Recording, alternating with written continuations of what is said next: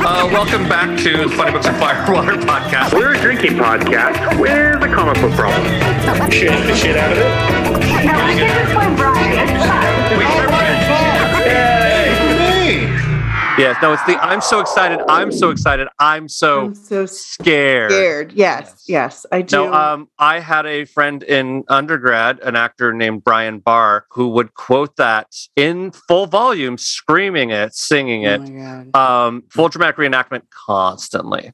Anyway, that has nothing to do with what we're about to talk about. So it has everything to do with what we've been talking about. Nothing to do with Technically, if you want to talk about angst, I feel like Killmonger. There's a lot of angst. There's a lot of angst. Yeah. There's angst to the max. It is. So we are reading Black Panther Killmonger. By any means is the subtitle. As if there were more issues. I do not know if there were.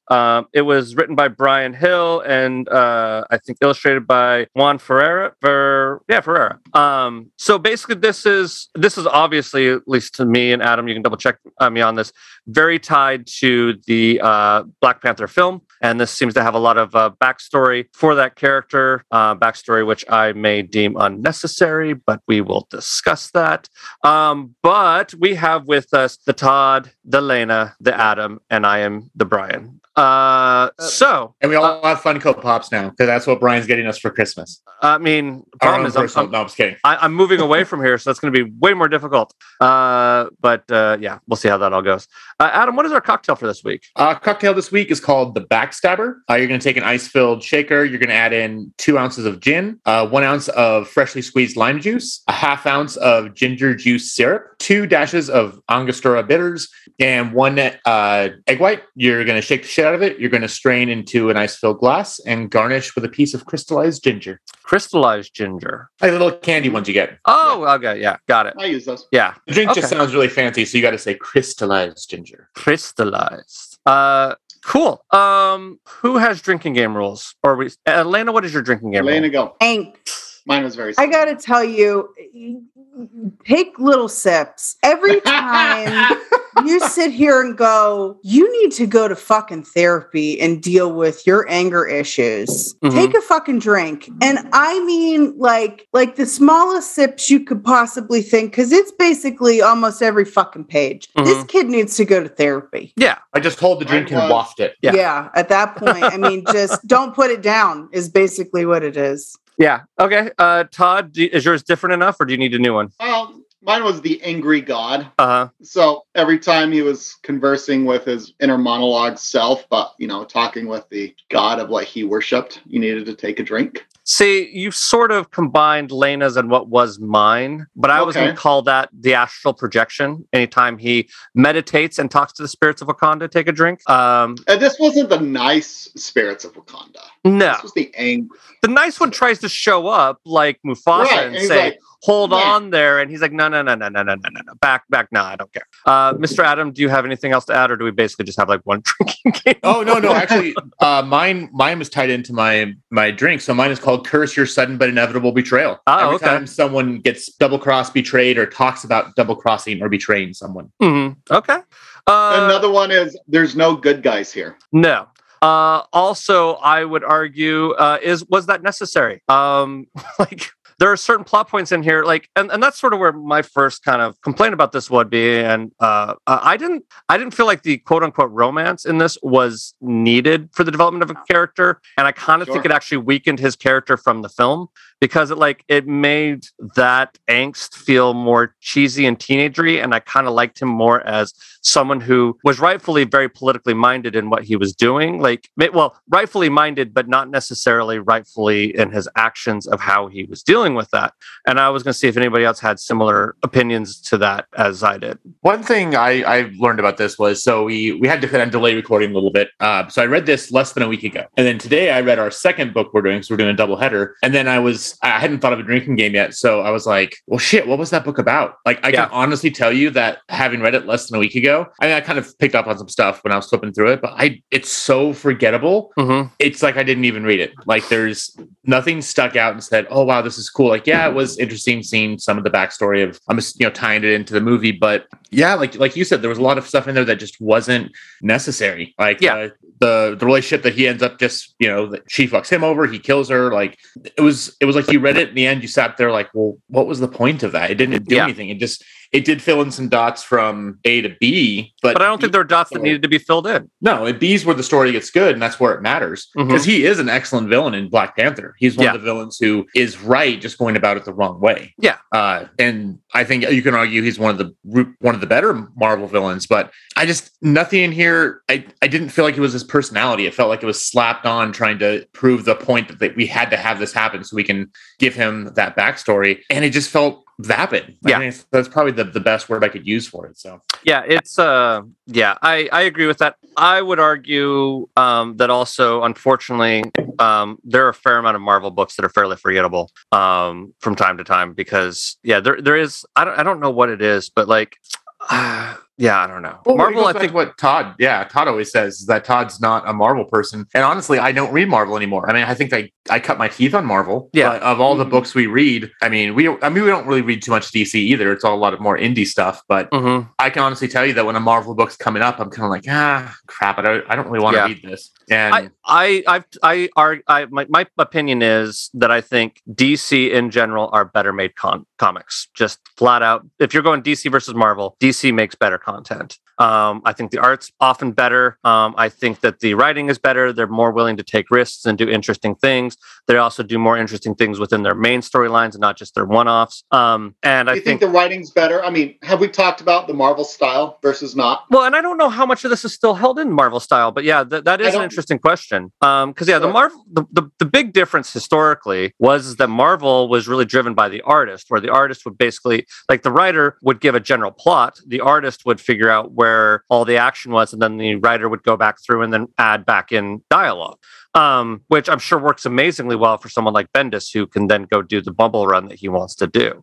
And then DC is far more plotted, like you would typically expect. And I got to imagine now with multiple writers, because part of the reason why the Marvel style was the way that it was because they had one writer who was Stan Lee, and so that was his ability to put out 8 books every month, was to have 8 artists doing the books, and then he would just go through and add in dialogue after the fact.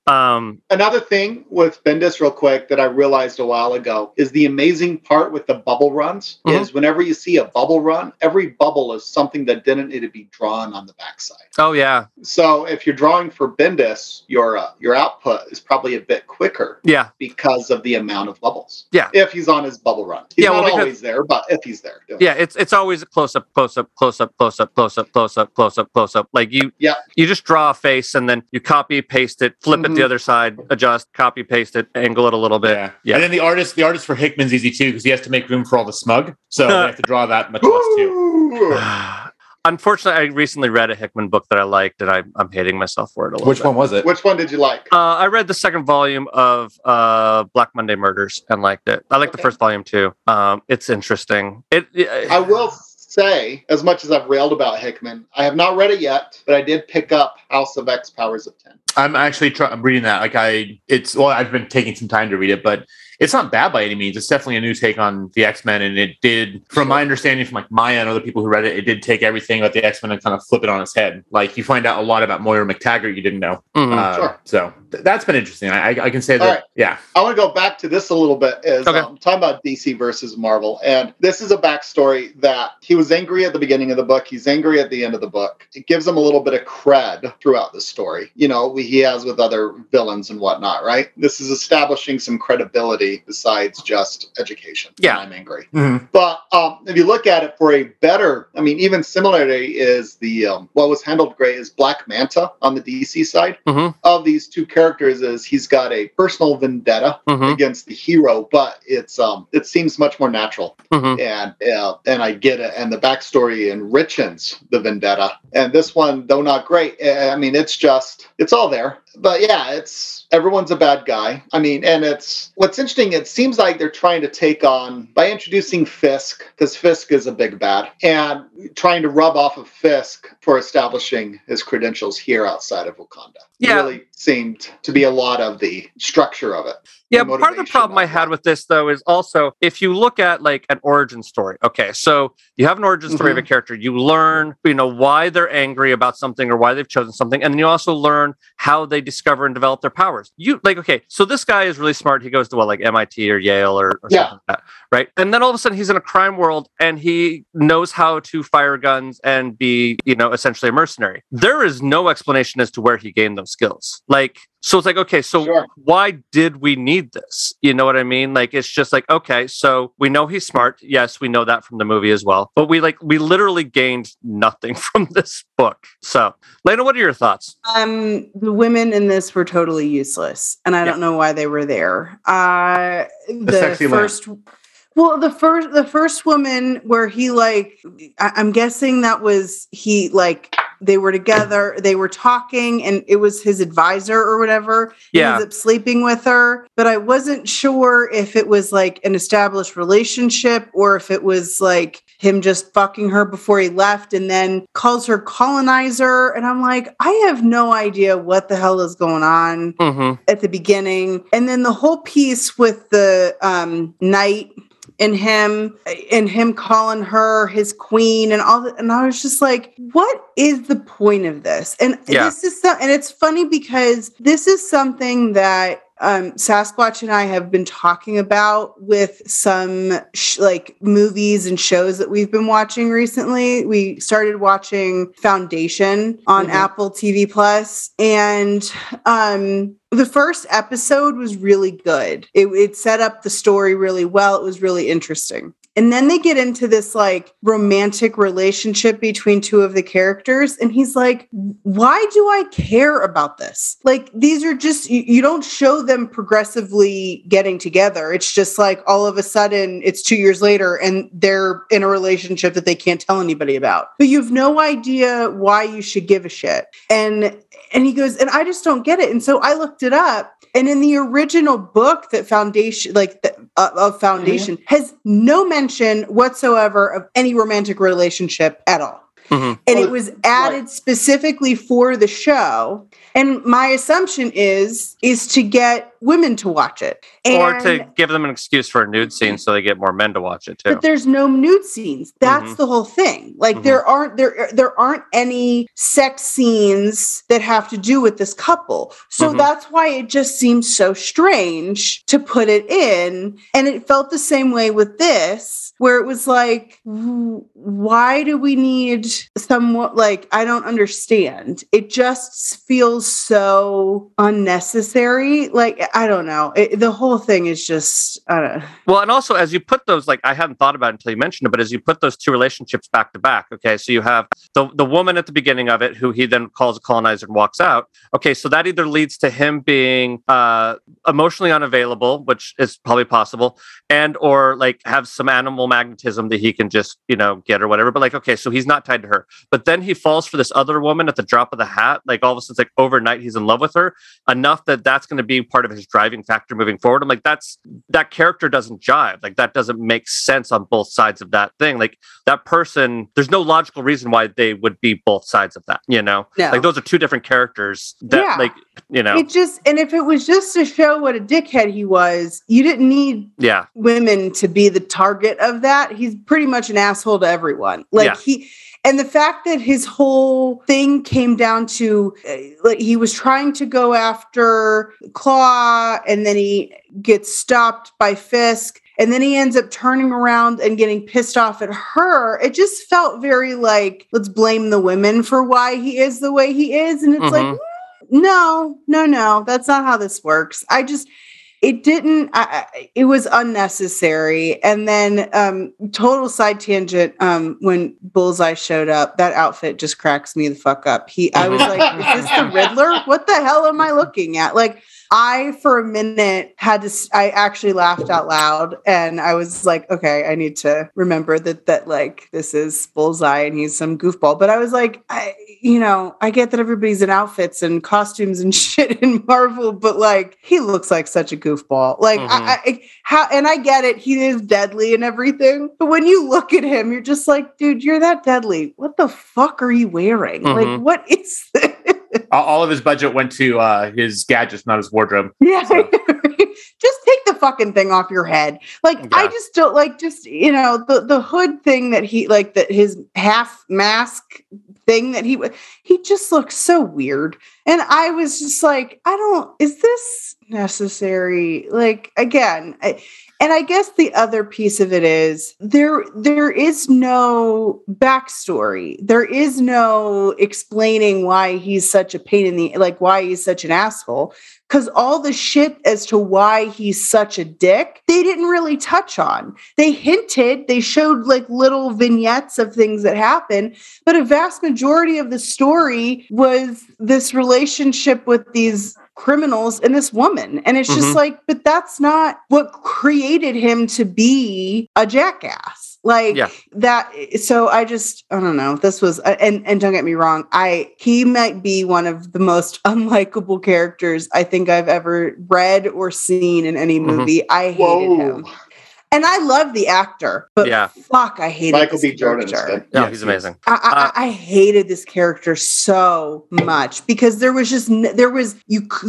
didn't tell the story well enough to understand why he felt the way he felt. Even in this book, they never explained the real backstory of why he felt the way he did. He was just angry as fuck all the time, but they hint at things, but you never get into them. And they go off on this shit with Kingpin and everything. But like, there's nothing redeeming. It was just to blow up the world. And it's like, okay. So you're just like a regular villain. Like there's nothing special about this story or him in general. At least for me. Yeah. So I think in this book, I 100% agree with you. I think there's no fucking point to this book. Like it's called By Any Means, but you really should be called, like it said, By Any Means Necessary. Was this necessary? But in the film, if I wrote for like Rolling Stone, that would be my headline. Killmonger, was this necessary? Was this necessary? But I think in the film, and it's been a while since I've seen it, so I may be totally wrong, and there'll be someone screaming at their phone later about this.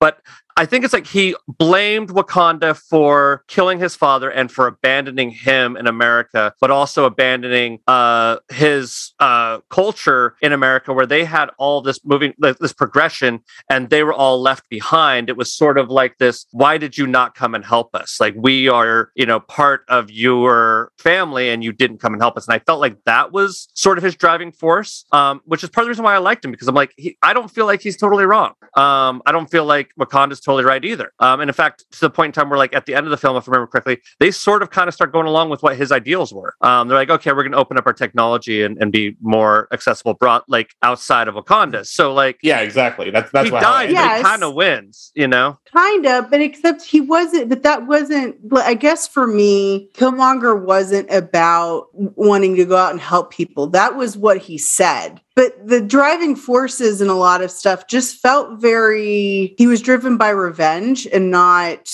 wanting to actually help other people. And I think that was the whole thing. He was a traumatized child. He was a hurt kid who wanted to do revenge for that. This piece of shit into account. Yeah. This doesn't help what he's talking about. No, it weakens his character. I think this whole book weakens that character. Yeah. Sure. So it's just this whole book was not like, this storyline was not well done at all. And I still think they need to put Bullseye in a different outfit. So, yeah.